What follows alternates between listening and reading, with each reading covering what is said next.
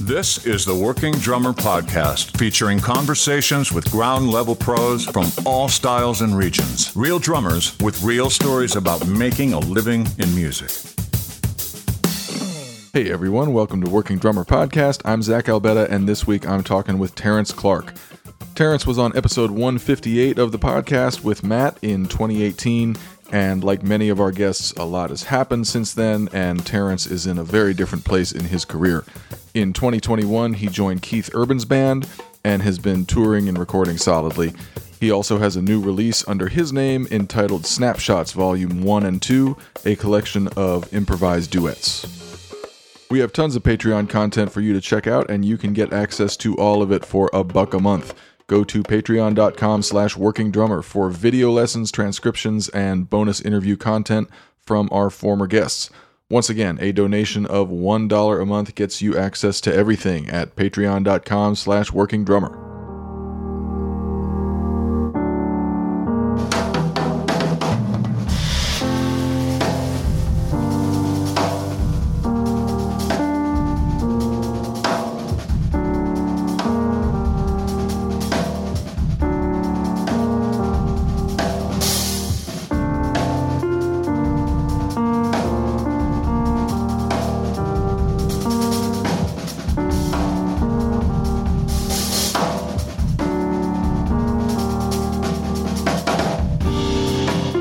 So we definitely get into the career changes that Terence has gone through recently, but more than that, Terence is a deep thinker and always a source of wisdom and insight and inspiration about music and life in general, so there's a good dose of that here too. So let's get to it. Hope you dig Terence Clark.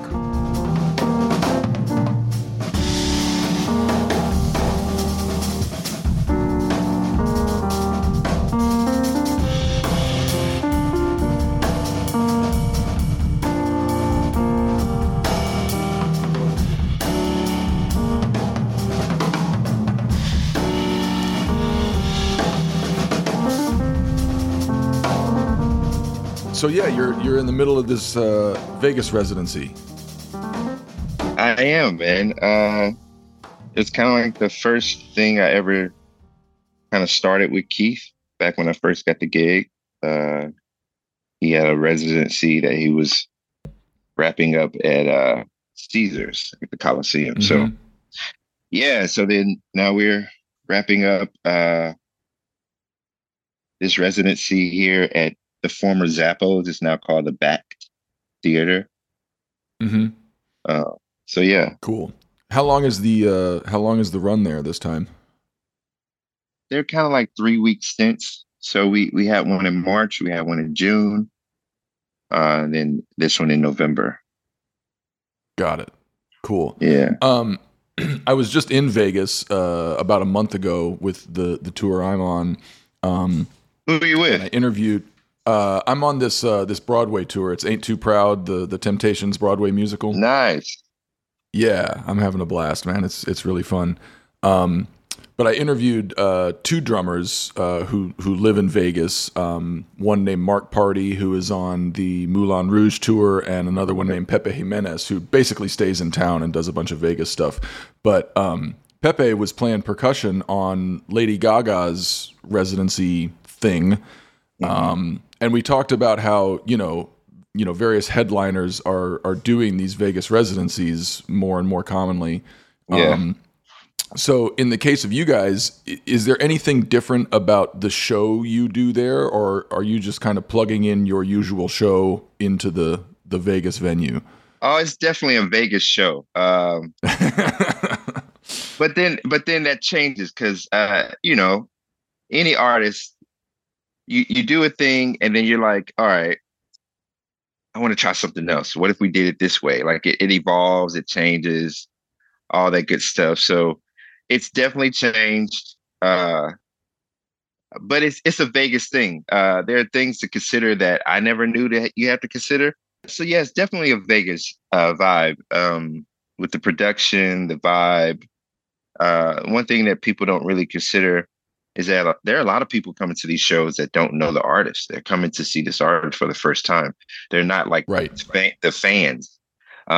So that's always interesting because every show is very different. Every show is Hmm. very different. On Wednesday night could be more lit than a Friday night. It just depends, with the crowd and the people that came into town that week. So um, Right. it's been interesting to watch that and see the changes in that. So yeah. And when you say every show is different, I think you're talking about sort of the vibe you get from the crowd on a given night. But does the actual show itself change from night to night depending on where that's at? Yeah, Keith is very hands-on. Like he'll notice something in the show one night and be like, hey, let's maybe switch this song or this order because I felt like this had this moment and I want to keep this moment. And so it's a constant editing. Sometimes it works, sometimes it doesn't. Right. I just try to stay out of that part of it. I'm like, hey, whatever song we're gonna do, let me just try to execute it at the top of my ability, so so that I'm selling it, whatever the idea and the thing he wants to do, instead of half-assing it, just fully committing to the vision, just so he knows if it really works or not, versus kind of going at it half-ass. Like I don't really have an opinion, you know. Hmm.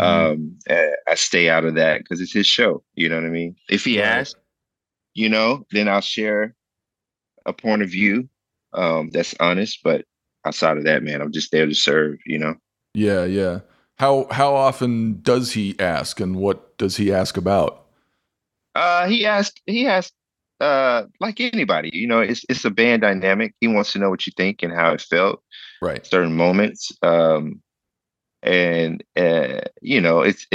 it's a conversational thing amongst the band. We're on the stage, a sound check, hovering over a sound, or hovering over a set list, Yeah. and kind of looking at things and saying, hey, this worked last night, this didn't work last night.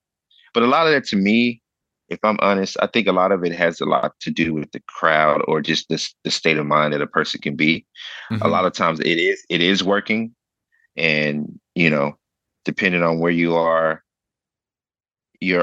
yourself, um, can create a projection of what might not actually be happening. You know what I mean? Hmm. Yeah.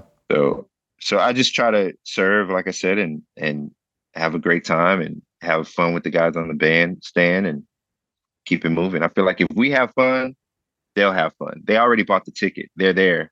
So Right. I'm not stressing. I personally don't stress out about certain things, but again, it's not my name on the marquee. Yeah, yeah. I mean, the leaders of a given endeavor sort of have more on their shoulders as For far as sure, for sure. making stuff Yeah. work. But I like what you Yeah. said about kind of fully committing to whatever the idea is. It's like if we want to try to go in a certain direction, let's go there hard and really see if Yeah. it works or not. Right. Does that have to do with energy or the actual content of your playing, or like what's your approach to that? Focus? Uh, just believability, just playing it like I mean it. You know what I Yeah. mean? Like, Yeah, totally. um, some songs and the order of them can be a little jarring, and you just still have to sell it, Hmm. That's just kind of my approach with that. So, but yeah, it is what it is. It's just like any other gig, they're all the same in that way. For Hmm. me, that is. It's like whatever they need me to do, I'm gonna do it. And I've gotten, you know, I'm older now, so like that whole idea of feeling like I know, and how I feel like maybe something should be different or something is not being considered. It's like all that stuff goes out the window for me, man. Like Yeah. it's like it's not my thing, you know. And it took some years for me to realize that internally. Um, and it made me a better person and a better conduit to serve what the artist needs. Yeah. Um, Yeah. and also like because now I have my own outlet of doing my own music, where I get that freedom and those things. So I don't necessarily project and look for it in every gig with every other artist. It's like Right.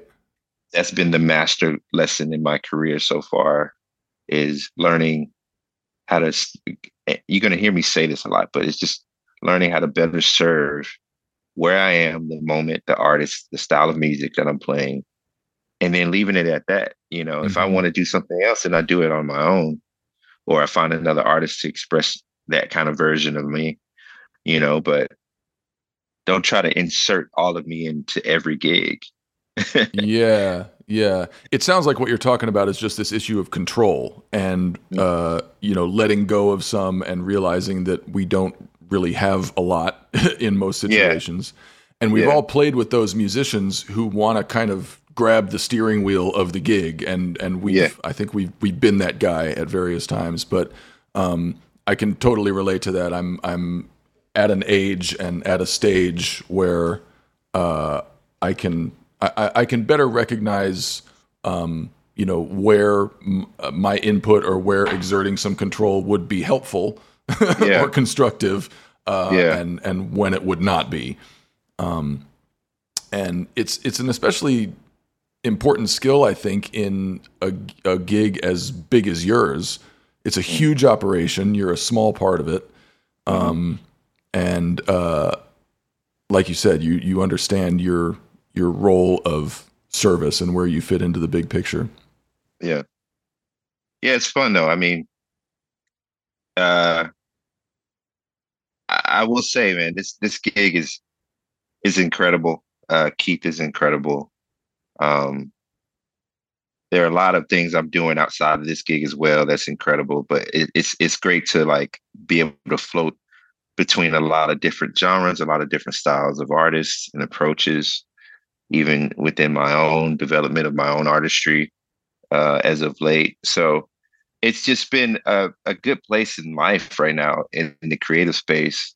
I feel it has a calmness about it, but still a very explorative kind of vibe. Like it's not calm in the sense of stagnant or comfortable or relaxed. It's like a calm of like confidence. Yeah. Knowing what I knowing my strengths and building on that. And I don't even like to say weaknesses. It's just like those things make our strengths even better. It makes us more unique within ourselves, So yeah, it's a good place right now. Say more about weaknesses, because like there are different ways to frame that in your mind, whether it's things about your personality and yourself as a human, or things about your playing. And when it comes to your quote unquote weaknesses as a musician, where do you sort of draw the line between looking at something and saying like, oh, this is something I need to get better at, versus something that's like, oh, I don't need to worry about that. It's not part of me.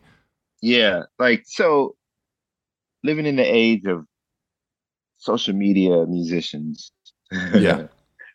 and drummers posting stuff all the time, making a career out of it is really interesting to watch. And it's impressive. And there are a lot of new things that pop up, people, diving into Brazilian drumming and like, certain kind of vibes. It's like, man, that's cool. And it's like, but man, I ain't got time to dive into that and add that. Like, I'm good. You know what I mean? Like they got that. That's cool. And I wouldn't even look at like not being able to play a certain style in a certain way a weakness. It just means that like I approach it in a different way that brings a newness to it. So I'm not chasing that. I've been playing and doing this so long, man. I've been doing this since I was 2 years old. Before it was like the terms were used. I think I said this before, as like a savant, or what do they call these kids that start so early? Whatever. Prodigy. Like, yeah, like they didn't call us that. They were just like, "Oh, this kid is good." You know what I mean? Like, and they put you on the bandstand. It was like cool. They didn't glorify it. It's like right. And I appreciate that, because there weren't cameras around. There weren't video things to feel some kind of ego that I think sometimes happens. It was like I wanted to be good. I wanted to be better, to be on the bandstand with the legends, with the cats that like were teaching me and welcoming me. I knew that it was a privilege to be there. So I got a lot of 10,000 plus hours in early. So there's certain things about me that just aren't going to be me. And I'm not seeking to be anything other than that. And I'm embracing it more and more. A really good example of that right now is the music I've been releasing, the solo music I've Mm-hmm. been releasing. They're basically duets with one other musician, and it's all improv one takes.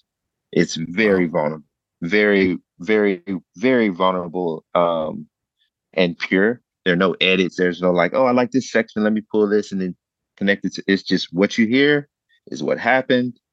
There's nothing precious about it, Mm-hmm. and I'm okay with that because everything I've done and I continue to do in my life and in this industry is so produced, is so polished. Again, back to the social media musician, everybody's presenting a polished look and sound before they put it out. And look, Yep. that's good. That's cool. That's great. Um, but there also has to be a counter to that. There has to be some element of understanding, like it's okay to be raw. And I wouldn't even say raw. It's just okay to be have a sense of exposing of just the nuance of who you are and how you are. Right. Right. You know, It's okay. It's just okay to be. it's okay to be, man. And you know, micromanaging every little bit to try to present it in a way that to me I feel like is stressful and can create a mental block in some ways where you kind of get on that road and you get lost in the expectation of what you feel like you presented to the world, and you got to keep doing that. Yeah. Um, that doesn't sound free to me. You know what I mean? Yeah. That sounds like a form of bondage. So, the music I've been releasing is mainly because I know how to play a song. I know how to play a structure. I know how to play a part. I know how to create dynamic in music and a song. I know how to work well with songwriters and producers. But I was like, I just want to go in with the person and just have a musical conversation that is not it's not there's no conversation verbally that's had before it. It's just like, hey, let's sit down, let's play. I'm listening to you in real time, you listening to me. Oh my God, that's what we made. Oh my God, that's what happened. Mm-hmm. Oh my God, it's something special about that I think is lacking. And so there are other artists that are doing things like this, which is really affirming. Good example, Andre 3000 releasing a record, and everybody's like, "Wait, what? It's flute music. He's not rapping." Mm-hmm. And I'm like, "Yes." It's like, I'm like, no, it's not this thing that you would think he would do. It's very free. It's very much where he's been in his life. And it's very affirming for me to see that, because it lets me know I'm on the right track for self-exploration and what's probably needed in the earth right now. Mm-hmm. Um, I wanted to make this kind of music specifically because during COVID, man, that was a scary time. The world, I call it the end of the world as we Mm-hmm. knew it. Like everything stopped. We'd never seen anything like that in Yep. our history. It And felt like it, and looking back on it, in many ways, it was it like. was literally, I reference so many things. I'm a big comic book guy and I'm a big Marvel guy. And I was like, man, this is Thanos, man. This is like the moment where like some things needed to change. Like we all are shut down and shut in, and the animals came back to life and they were able to breathe and live and be. And that was beautiful because the virus of humanity was all stuck in our rooms, in our Yeah. houses. So there was, when you're stuck in your house, you're like, well, I want to listen to music. I want to still stay in a creative space. There was no music, bro, that spoke to me. There was nothing I could play. Hmm. There was nothing, there's especially nothing with words that can give anything that spoke to the emotion of what I felt I was feeling and what everybody was feeling. There was no Mm-hmm. sound. no song. And I went back to just listening to old jazz, like the old good stuff, man. And there was something about that era and the pain that they felt, especially specifically the black jazz musicians, the cats that struggled every day to just create something real. Hmm. Something about the sound that they made even then was so relevant in that time, in that moment, Yeah. uh, because they really were tapped into being honest and they were really tapped into um, the pain of what it felt to be stuck where they were, and to Hmm. live the reality that they were living.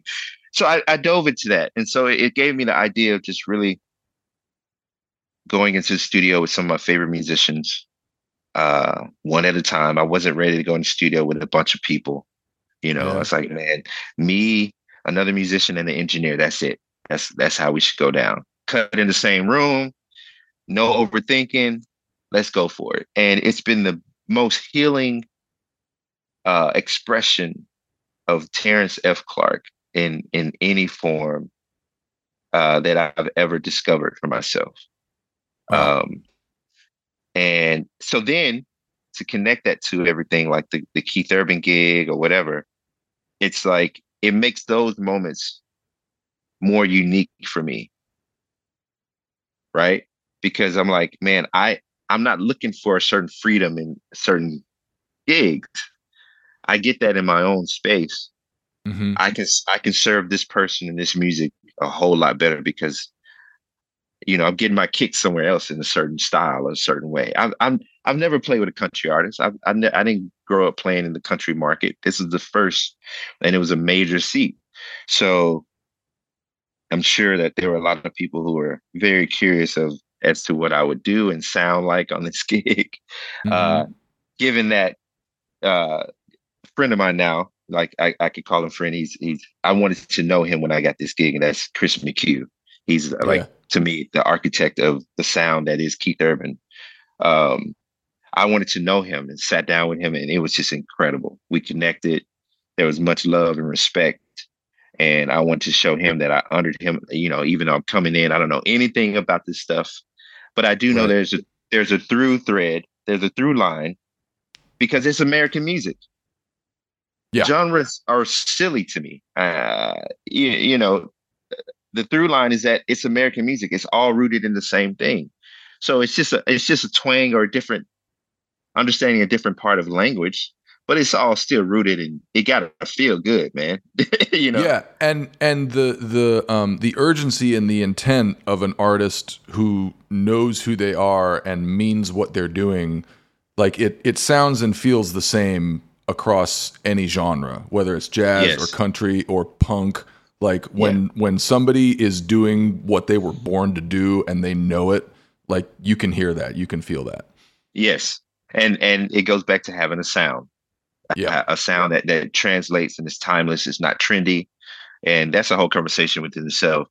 I'm not trying to pick it like social media musicians at all, No, but pick at it, please. yeah. Let's destroy it. But it's there are things that need to be. I think there's a reverence that's being lost in Mm, honoring what has been, and there's not for this to be the information age. They really don't know a lot.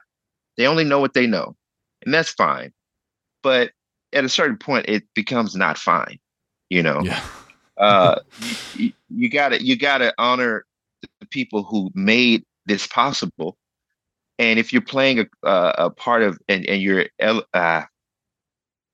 part of the conversation that is part of the craft in which you've adopted to want to be part of, you it's only right to do the work to figure out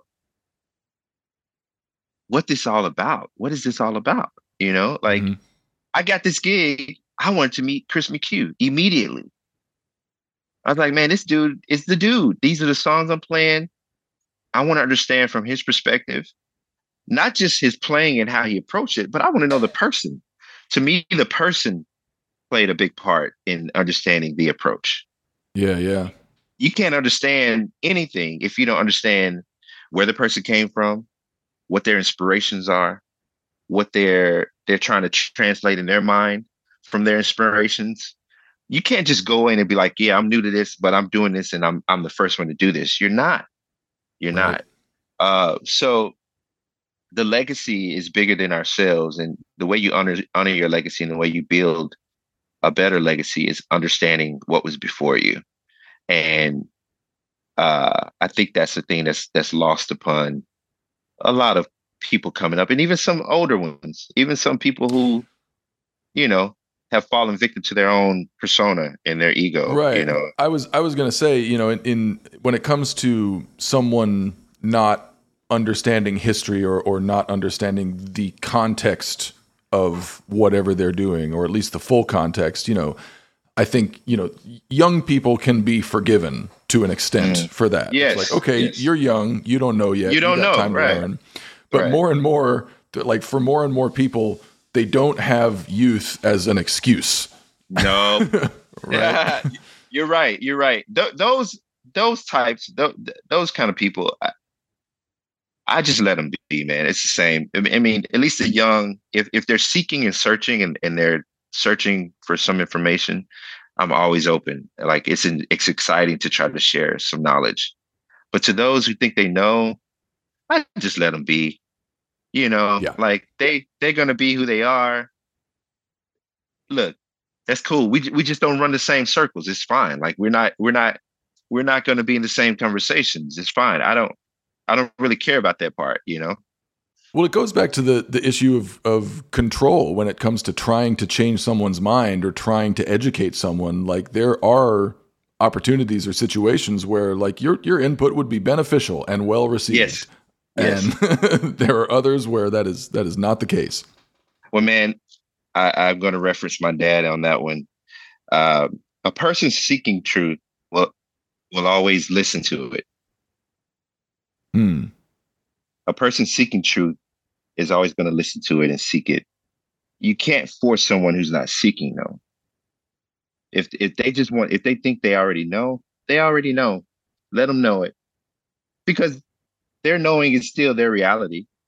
Right. You know, and so within that, it's like, okay, cool. But again, like the best way I can say it is like my dad says, like, look, you know, you pour into those who are seeking truth because it really changes them. Mm-hmm. Don't stress yourself out trying to teach people who are not seeking, who really don't want to know. They might act like they want to know, but they don't want to know. Yeah. Yeah. And Yeah. that only frustrates you. Right. And it's a good reminder to turn that on yourself. Like, am I really seeking or do I think I know? Yep. Yep. And even saying all this, it's like, it's not a dig. I mean it. It's not a dig at how things are in the current culture. It's just, I have an issue with when there's not a reverence and a equally focused drive to understand that there's power in knowing what was here before. Mm-hmm. If not, you're just going to repeat, and that's why the trends and that's why the music industry just keeps making the same crap. Yeah. Because it's not rooted in anything. It's only rooted in capitalism and making money. But there could still be art as a part of like the industry. There could still be the mainstream elements of true art, and there is. I'm not there is. There's a lot of it on so many levels and so many genres. But I'm just here to do and play my part. I know there are a lot of people who to this day still don't know who I am and that I exist and the things I've done. I don't really care about that. I don't go on social media to try to remind people of things I've done or Mm-hmm. try to keep people's attention on me with posting a groove a day. I just, it's not my thing. I want to make music. Yeah. Yeah. And And well, it's part of what we talk about all the time about, there's the music business and there's the drumming business. And yes, they're two very different things. And no shade to the drumming business. There are a lot of amazing drummers making a great living in the drumming business, but it's not the music business. Yeah, and some of them kill it, bro. I mean, the money that some of these people making on TikTok, and I'm like, bro, you killing it, bro. Congratulations. Get after it. Get after it. Make that money, bro. But I am too old to try to be chasing that. I've established, you know what I'm saying? Like I've established a different way of making a career. These are cats that like there weren't opportunities to get in the band or get known or because it's saturated so many people. So you figure out a platform, you build on it, and boom, you're famous, you're popular. Dig that. Yeah. I ain't chasing that, man. I'm not even gonna say how old I am, but like I'm not chasing that anymore. Like I don't think I ever did really, but I'm not chasing it doesn't seem like you were ever caught up in that game. And it reminds me about one of my favorite quotes about aging. And I forgot who said it, but it basically goes like, when you're in your 20s, you really care what people think about you. When you're in your 30s, you stop caring what people think about you. And when you get to your 40s, you realize nobody was ever really thinking about you. Yeah, man. Yeah. So there's a lot of freedom and a lot of power in that, where you realize like, I can just go about my business and not many people are going to care. And that's actually a good thing. Right. Well, I'm lucky.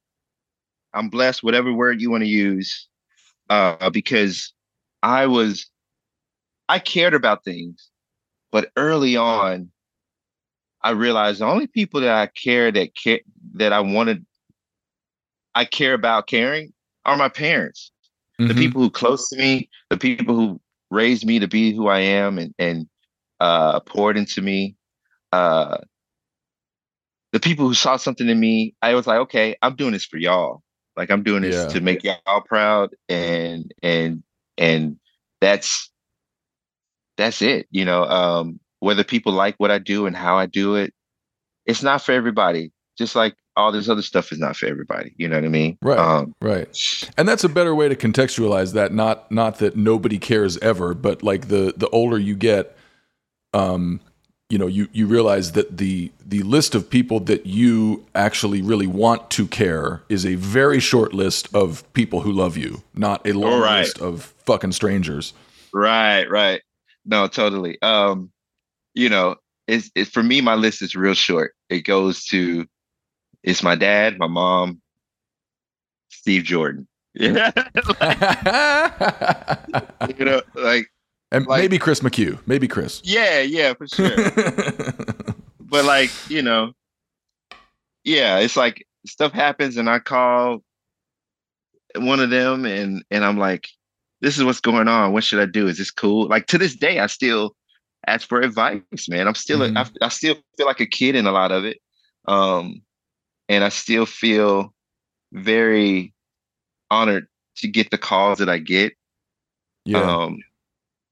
So, and I don't know when this is going to broadcast, but like there's some things coming up that I'm just excited to share that I'm amazed to be part of, so. Yeah. But by the time this comes out, it'll already be out. But my own project, Snapshots Volume 2, is out. And I released one earlier this year, Snapshots Volume 1. So Volume 1 is with myself and a saxophonist named Art Edmondson. And Volume 2 is with myself and a pianist named John Arndt. And I would really love for people to check it out.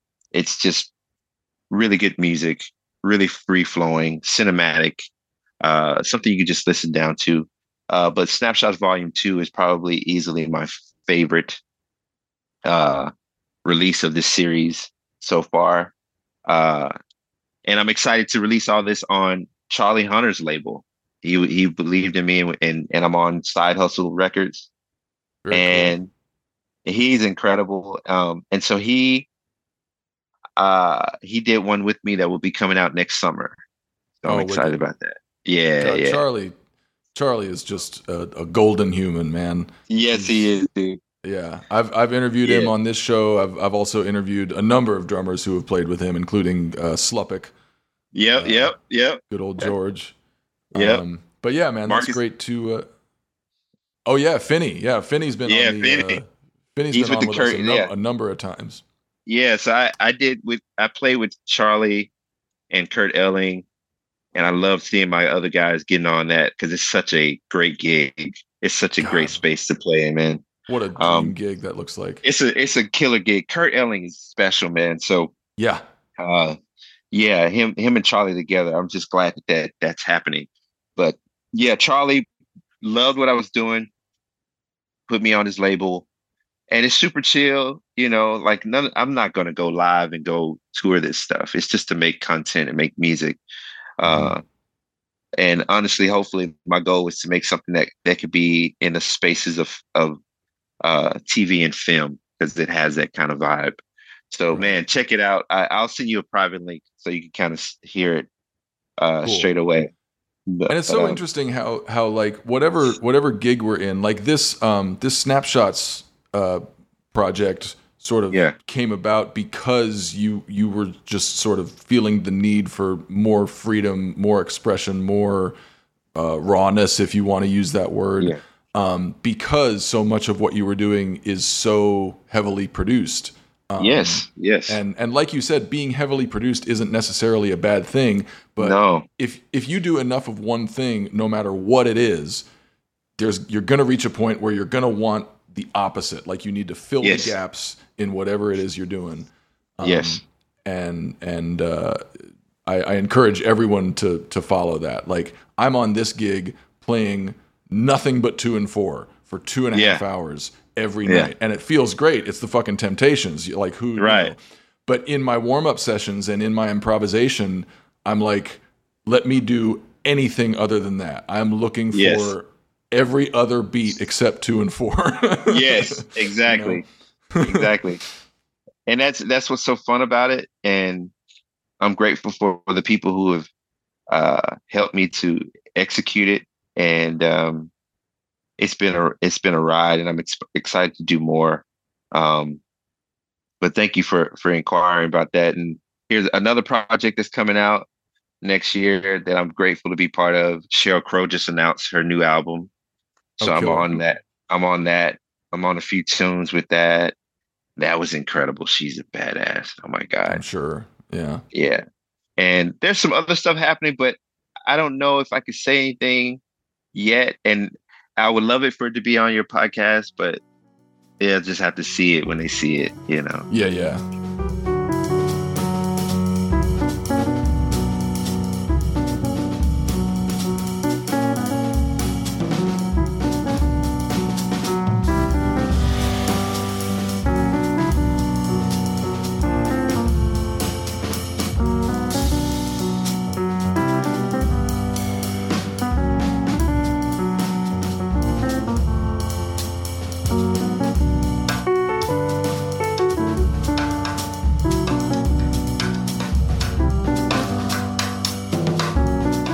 When Matt interviewed you last, I'm trying to think. That was a while ago. It was like 2017. Dude.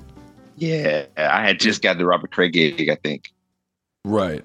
So, when exactly did the Keith Urban gig come around? So, I don't think I've shared this publicly. Maybe I have. I got the Keith Urban gig summer of 21. Okay, post-COVID. He called personally, which was wild. Yeah. And there were a lot of moving parts that made it happen that come to find out. Like it was pretty wild. And the way that all happened is pretty serendipitous, man. It's just kind of wow, But yeah, he called and the rest is history, man. It was a really direct kind of thing. And the thing I really appreciated about him is that he approached it like, hey, man, I want to see if there's something you would be interested in. Not like this whole thing of like, oh, man, of course somebody would want to play with me in this gig. It's a great gig. Like, it was like he wanted to see if it was something I want to do. And if I was willing to come and jam with the band and see how it felt and let them, so they could feel how it felt. And I did that. And a few days later, he called. He said, "Man, would you join my band, man? Would you be in my band?" I was like, "Sure, sure, sure." Nice. And the rest is history. And thankfully, like he's been bringing me in the studio with him now, which is Yeah. great. Um, so you never know what that'll turn into. Like I never like to talk about anything until it's out, you know. Right. Uh, but but it's been nice to like be invited into that part of his world and not just be his live guy. Uh, Mm-hmm. Again, that's why I wanted to reach out to Chris because I wanted to understand that dynamic, not from him telling me about his dynamic specifically with Keith, but more so understand the person that had that kind of role with him before, you know. Right. Right. And so again, just doing the research, doing the homework, to take the time to get to know the people who've done those things, you know. So Yeah. yeah. So when Matt talked to you, we actually created a clip of you talking about this. You were talking about times in your career. You know what I'm going to say. Times in your career when an opportunity comes along and the right thing to do, the mature thing to do, the self-aware thing to do is to tell that person, I'm not your guy for this.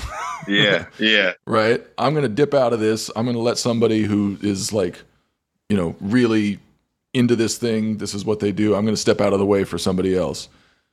Was there ever a moment in this Keith Urban process where you were like, I don't know if I'm the guy for this?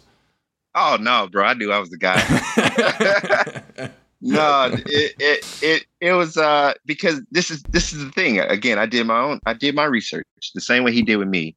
When he offered it to me, he was like, "Man, it blew my mind." He was the first artist I've worked with that took the time to tell me about me, to tell me about the things he sees and notices about what I bring to the table as a musician drummer.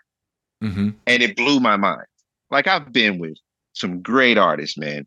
They're not the most uh open uh people, right? They're not gonna just be like, let me tell you about this thing that I like about that. Right. Keith was the first. Keith literally broke down. He said, "Man, you got the soul, you got the rock and roll, but then you got the hip hop, you got the like." He was going. He's like, "You do this thing here. I've noticed you studied this." Like it was like the ideal Scorpio person. You know what I'm saying? Doing their research to like really like learn who you are and what you do. It was beyond humbling. I was like, this dude sees me, right? Mm-hmm. Like, whoa, like all those the secret work you do for yourself, all of a sudden somebody's like calling it by name and pointing Yep. it down the list. I was like, whoa, bro. You know. Yeah. And it sounds like he not only understood you and saw you as a person and as a musician, but he's educated and versed enough as a musician himself to recognize those things in you. It wasn't just like, hey, I like that you do this. It was, I like that you do this and I know where it comes from. Right, right, right. Yeah. And man, I don't know. It was an immediate bond. I remember our first rehearsals. Uh, we jammed and we were just jamming, man. And he just looked at me. He said, "Dude, when you play, you just make me want to play. Like whatever. I just want to play." And that to me is one of the highest compliments because uh, that's the energy I think any creator should want to possess. You know, you bring your tools to the table and it should inspire people to like want to like I want to dive into this thing. I Yep. want to jump on this. I want to get into this conversation because this is feeling good. And Yep. again, I learned that from Steve. I've seen Steve do it. I've seen him get on the kit where everybody's around and he just start playing. And all of a sudden, people just fall in line and start making. It's like a call. It's like a call to arms, man. I love that kind of magic where it it doesn't it doesn't take words of calling everybody, hey, everybody, let's get together. It's like you start a groove, you start a beat, you start a thing, and everybody know, oh man, I got to jump in that. I got to get into that. Yep. I got to get in the water of that. So it's Well, been good, it's man. about like my wife says all the time, people don't remember what you play or what you say or how you dress or whatever. People remember how you make them feel. Yes. And that applies to music so directly, I think. If you can approach what you do with an energy that makes people feel a certain thing, whether it makes them want to Yes. play, whether it makes them want to dance, whether it makes them want to sit down and shut the fuck up and listen, Right. approaching your playing with that kind of intent and that kind of authenticity or whatever you want to call it. Like, Yeah. Yeah. It's been really fun, man. Keith is a incredible musician, and I've had so much fun on this seat. Um, and I'm looking forward to more time getting to know him musically and being his backbone in that way. yeah. I've learned so much on this seat, man. And it Well, I was has going to nothing to ask you, do. how is It this? has, yeah, it has nothing to do with it being a country gig because it's not really a country gig to me. Mm, Like it's just music. His right. his library is so vast, and he's so influenced by a lot of things. So like these labels are so limiting. I mean, it's bizarre that we still kind of limit ourselves to these things. Yeah. Well, that's mostly about marketing. I know, I know. But but what are some of the ways that this gig has stretched you as a musician or as a person, whether it's about the nuts and bolts of playing this music or the logistics of a gig on this scale? I think the way it's challenged me is there are a lot of pieces of me I've hidden away Hmm. over the years. Um, because you don't think that being a certain version of you is accepted. And it's again, I've said this before, not every gig requires all of you. Hmm. But there are parts of me that I've been able to tap into on this gig that I've not been able to tap into on really any gig. And that's been really fun. You know, this more rocker side, this really dynamic side of me that I get to share. Um, uh, and that's something that he even mentioned to me that he was excited about. Was that he was really excited about the dynamic element of my playing. You Hmm. know, um, and so it's been fun in that way. I guess those are the things I've learned. It's just kind of like it's been challenging and really accepting the things of me that someone sees in me and being okay with being that. Mm. Yeah. You know what I'm saying? Yeah. It's like we could go so long with like trying to cater to what we're supposed to be for whatever, time and space. And a lot of that is self-policing. And I'm be real, just being a black dude in America, you naturally do that in a lot of ways. Yeah. Yeah. You code switch, you self-police, you try to stay invisible, you try to stay out the way. And Keith, given that I'm like the only black dude on the stage, he doesn't want me to hide. Hmm. He wants me to dig in. He wants me to be what I am and who I am. And that is empowerment. That is Yeah. empowering. More than anything that has to do with music. Or, there have been times I'll just be real straight up, being in the seat, sitting there playing in front of like a lot of people who don't look like me. Yeah. Majority people don't look like me. Like literally the whole space. There's no one in that space that looks like me.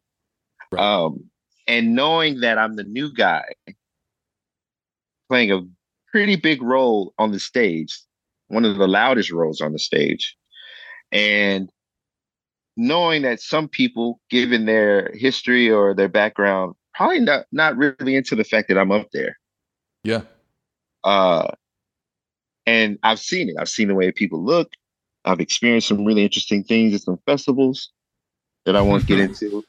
Uh-huh. And I have to get on that stage and still serve and play. And to know that I'm playing behind a guy who has my back and says, I got you. We Yeah. good. Screw that, screw them. We finna go up here and rock their socks off and show them. It's like he understands my own personal assignment when I step Mm-hmm. on that stage, in the sense of like, it's not like, let me show you who I am. Let me, this arrogance. It's like, no, let me show you that, like, the way you see me, you're missing a whole lot of goodness just off the prejudice and like the judgment that you might be possessing just Mm-hmm. off of my skin. You know what I mean? Yep. Yep. Uh, and assuming that I can't play this music or I can't do this thing. It's like, I come from the people who made this stuff. You know what I mean? Like, Yeah. let's be real. Right. Um, so that's been the biggest challenge, if I could be honest. And it's not from him. It's been in just those spaces where Mm-hmm. people don't even expect you to be there. You know, Yeah. uh, Yeah. and so that's something that's not spoken of enough, especially in this quote unquote genre space of music.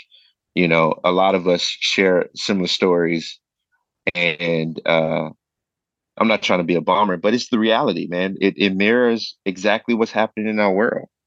You Yeah. can't get away. You can't get away from this stuff. It's everywhere. So um, I still have to play in front of people who are playing, wearing MAGA hats and you know, wearing Confederate stuff, and you Yeah. know, it is what it is. Like, I'm not crossing my eyes at them, but I'm like, all right, cool, you here. I'm gonna play some music for you, you Right. know. And Yeah. I know you might have a problem with me, or might assume you think you know who I am and what I think and believe, and I'm like, man, look, you could be who you are, do what you do, just as long as it doesn't hurt me or my family, or at Right. the end of the day, I'm up here to play some music and help you have some fun. Well, something I've been thinking about recently is, you were talking about not every gig requires your whole self. Yeah. But something I've been thinking about is the idea of withholding your talent Mm-hmm. on a gig. Mm-hmm. And I don't I don't think there's ever a legitimate reason to do that. No, I think it's understanding your power. It's a Yeah. discipline. I, Yeah. I that's And that's the the reason I say part that I'm is because what you're talking about is like you look out at these people and you have these experiences, at the festival or whatever, like you experience this, but then that doesn't stop you from withholding your talent on the Oh yeah, gig. no, not at all. It actually like empowers me to want to serve them even more. Mm, You know what I mean? It's like, yeah, yeah. you know, you feeling away. Let me just make this feel so good where your butt can't stop moving. Yeah. You like you probably don't have rhythm, but still I'm gonna give you some rhythm. You know what I Right. mean? Like, Right. you And I'm probably sure jerk it's off. caused I'm sure it's caused some conflict in some people where they see you on stage and they feel a certain way about you, and then halfway through the set they're like, this is great. I'm having a good Oh, time. And this guy that I yeah, felt a certain way about is now the source of this good time that I'm having. yeah, I would like to think that a few people have had like a bit of a difficult yeah. internal moment. I enjoy that. I see that because for those that kind of energy, people think they're not. It's not oblivious. They think that it's not overt, but it really is, and you see Hmm. them toiling within themselves. That that thing, and I Yeah. it just it makes me smile even bigger on stage because I'm like, man, I'm getting to you, ain't it? Oh Yep. yeah, Hmm. yeah, baby. Feel this groove, baby. Feel that deep pocket, baby. Ooh, Yep. Yep. yeah, and that's the joy I have in it because I'm gonna bring joy. I'm gonna have joy. I'm learning how to even embrace that more because it can be hard. It can be heavy. But again, I think realizing and being shown from from Keith that he has my back. Mm-hmm. Oh man, that's just everything, dude. Like, Yeah. you know.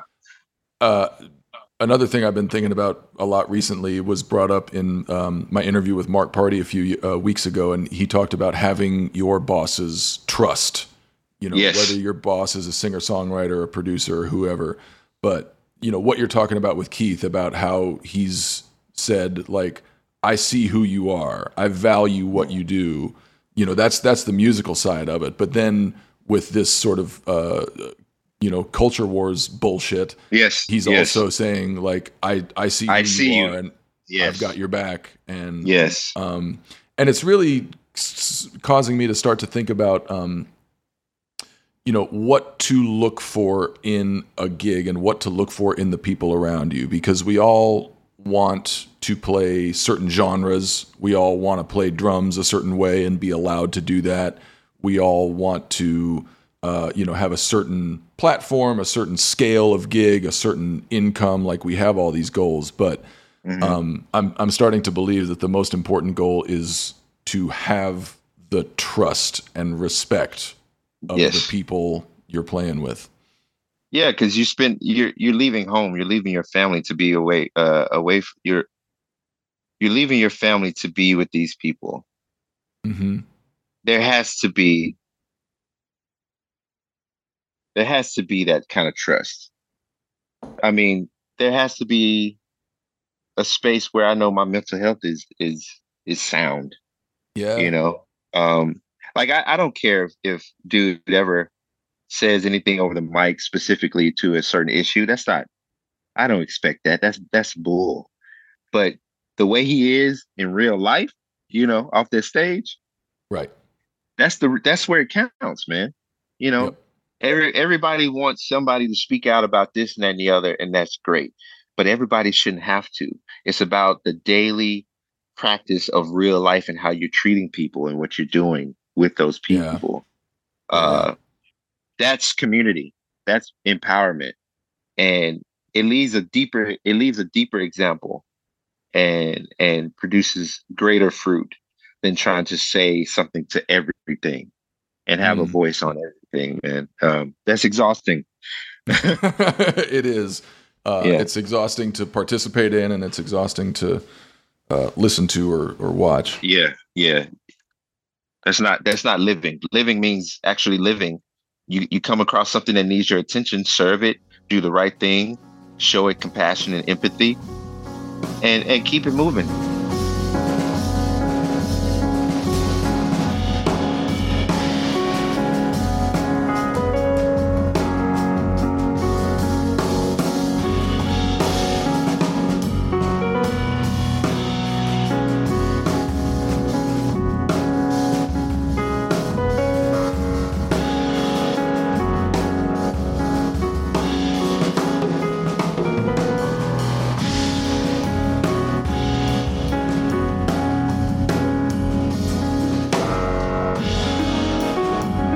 How have you stayed connected to Memphis? Do you still live in Memphis? Do you live in Nashville? Is it both? Is it neither? Man, I'm still rooted. Like FedEx, my main hub is in Memphis. But I also have a space in Nashville, so I float between the two, and I enjoy that. I enjoy that greatly,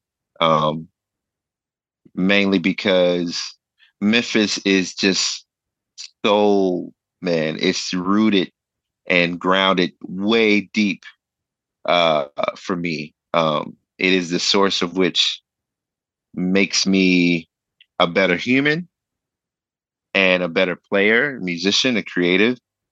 Nashville is the business for me. Nashville is also community of a certain kind, but Memphis keeps the ego way down. Mm-hmm. Memphis keeps the Terence F. Clark version that could be created way down. It's like, look, my friends in Memphis don't care what I'm doing and who I'm playing with. They just want to be like, hey man, when we hanging out again, get some coffee or going to lunch. how's the kid? Like it's real life. Not saying I don't have that with some of my great friends in Nashville. And if I was in Nashville, it'd probably be the same thing. It's the atmosphere of the cities to me. Yes. Yes. That's what I mean. It's like Memphis is just Memphis, man.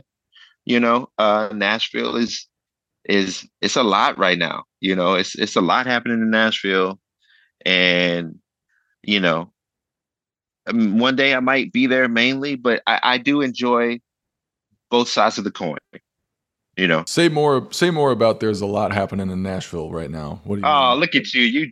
Look at you, drama. You want the drama. I mean, Nashville is cool, man. I mean, there's a lot of people And moving there. understand, like I'm not searching for drama. I'm not trying to get you to talk shit. I'm teasing you. I'm teasing. I live in Atlanta.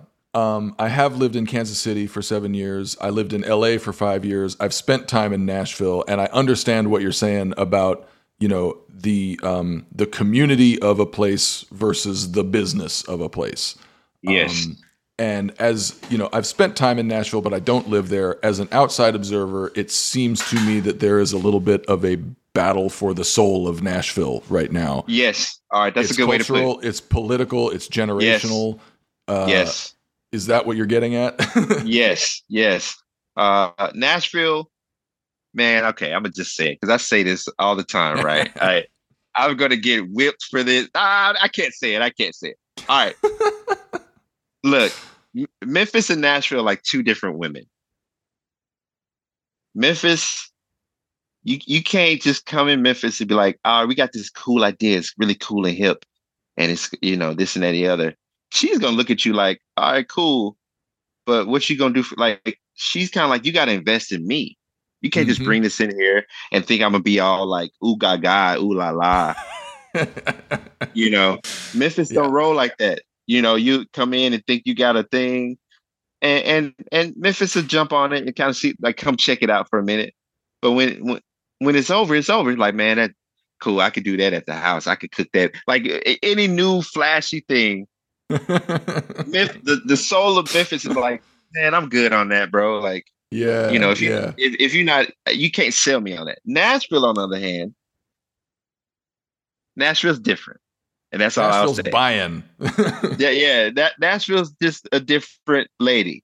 She's like, want to have some fun, want to be inclusive, and that's beautiful. But like the funny thing about Nashville is like, she's like, oh yeah, I love everybody. That's cool. But Nashville Daddy, which is the Nashville Daddy, which is like the outskirts that actually got the money. They got the money and really actually runs Nashville. It's like, nah, baby, we don't do it like that. We don't allow that, and we gonna keep it like this. And you have your fun, you do your thing, but one day you're gonna grow up. But it's daddy's money right now, and this is what it is. And that's the best way I could put it, man. That's the best because yeah. Yeah, it's different, bro. It's different. I understand fully what you're saying, and that's the best way I've ever heard it put. That affects the culture of everything that is, and that's why Tennessee is the way it is. Mm-hmm. That's why Memphis is the way it is, because Memphis doesn't get the resources that it needs because, Nashville's the capital. They still mad that we got IKEA and they don't. You know what I mean? Like, it's a lot of silly things, man. But anyway, I choose to live in Memphis because I like to be there. I like to invest into the culture of Memphis and show that people like me can do the things that I'm doing and still be in Memphis. I can still afford a house. I can still afford a really good living. And I could if I was in Nashville as well, but it would be a little bit more stressful, So let me ask you this, like there's what Nashville is, right? Mm-hmm. I feel like if I lived in Nashville and it happened to me in LA, if I lived there, I would constantly be trying to get it to like me. Yes. Whereas, in Kansas City or Atlanta, it's like those towns just say, I see you, I like you, you're good. Yeah. Yeah. And so, but I guess what I'm getting at is that the environment of a Nashville or an LA or probably a New York would just activate my insecurity and my self-consciousness in ways that I don't like and that would not be beneficial to me. Yeah. Do you struggle with that? So let's be fair. Let me give the other side. Nashville hadn't always been that way, Sure. right? There are different things, of course, culturally that have always been there, but to the point of where it is now, there are a lot of old school cats in Nashville. They're just like, man, yeah, they're moving further and further out. You know, they're trying to. It used to have a more communal, relational connection, and now it's more about who you know and you know the hype of what you've done and who you know. It's not as ground and rootsy as it used to be as far as like just knowing good people and getting in. You know what I mean? Right. It's right. a like bit you more. Said, it's the business. It's a bit more. It's a bit more opportunistic, and it probably has always been that way because things come to the surface, you know. But in my opinion, or in my experience, early on when I first started going to Nashville, man, it was just I was going to move there. I was like, this is the place to be. The industry is here. It's really cool. I would say definitely I've had that thing of like it not liking me. I don't think it likes me now because the work I do there is with people who are not from there. Yeah. You know what I'm saying? Yeah. So like it's the people who moved from LA or New York or whatever. So and even having this gig, it's it came about from outside sources. It wasn't a Nashville thing. Now I will say, right. I mean, I gotta say this though, but this is also showing old Nashville. If it weren't for like Rodney Crowell, if you don't know who that is, he's a legend. Oh my God. He's a legend. I did some demo sessions with him. It was my first kind of real deal country experience. And we clicked, man. I love that man. He's incredible. And when I got the call from Keith, I actually called him. I had just really met Rodney, but we connected really, really, really real deal. And I called him or we had a session and I told him that Keith had called me and he said, man, that's a good situation to be on. This man messaged Keith. And I really think this was the thing that kind of put it over. He messaged Keith and told Keith that I was the one he needed to have. Essentially, he basically said, man, this guy is creative. He's incredible in the studio and you will benefit from having this young man. And that was my first experience of kind of experiencing quote unquote older Nashville, you know, legacy Nashville, putting me on off of like a first experience. That's what Nashville I feel like used to be. And I'm grateful for that. I'm grateful for Nashville in that way.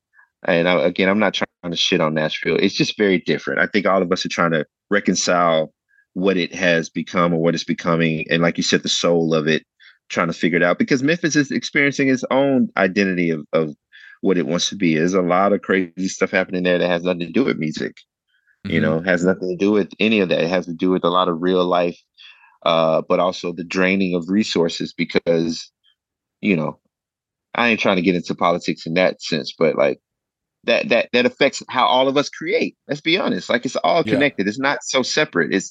It affects everything, you know. That's what the term politics is people.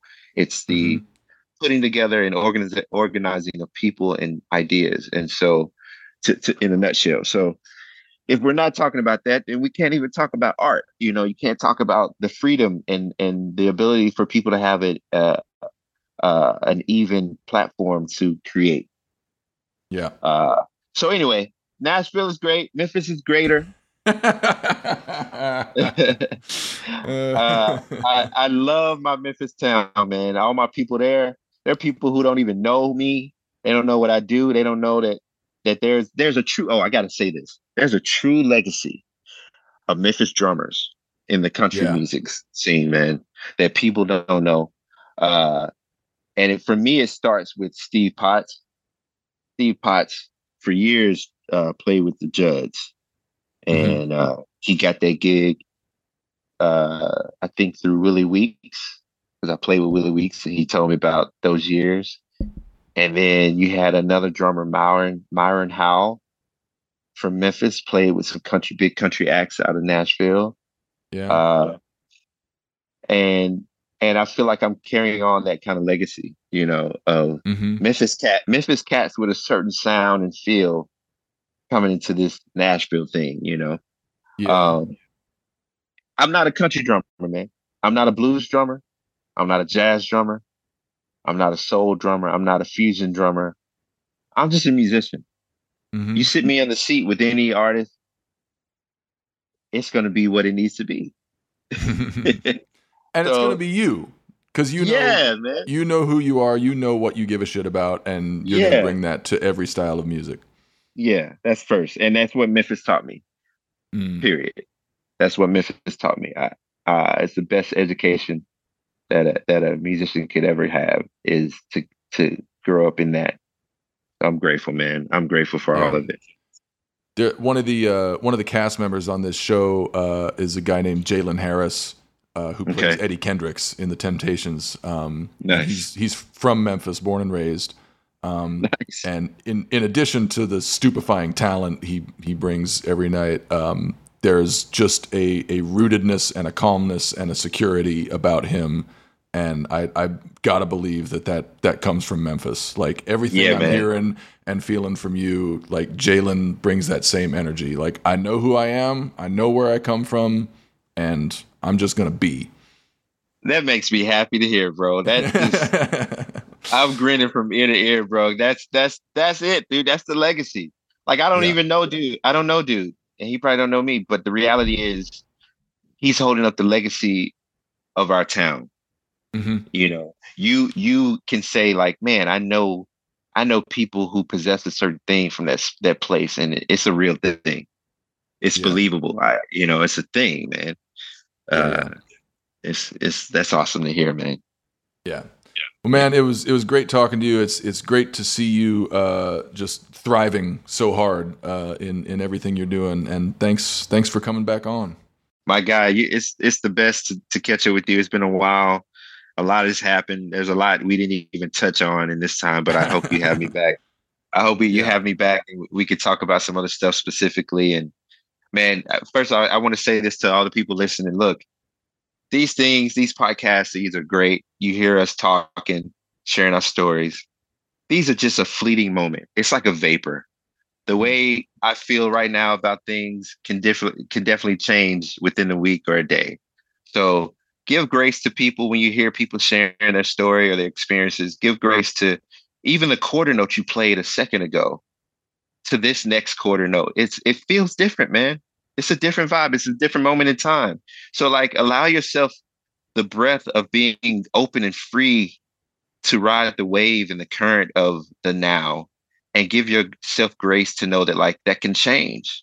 There's no true absolutes in the space of art and creativity. Um, it can still change even when you're done with a piece or a presentation. You can still change it.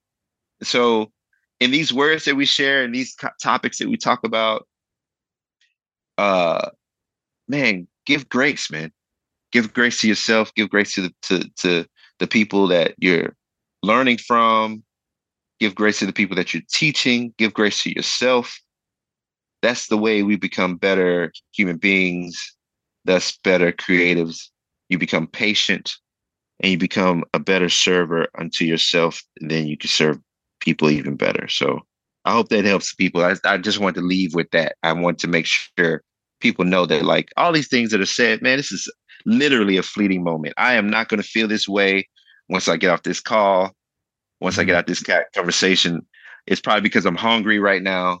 You know what I mean? Like, it's so many variables, man. It's so many variables.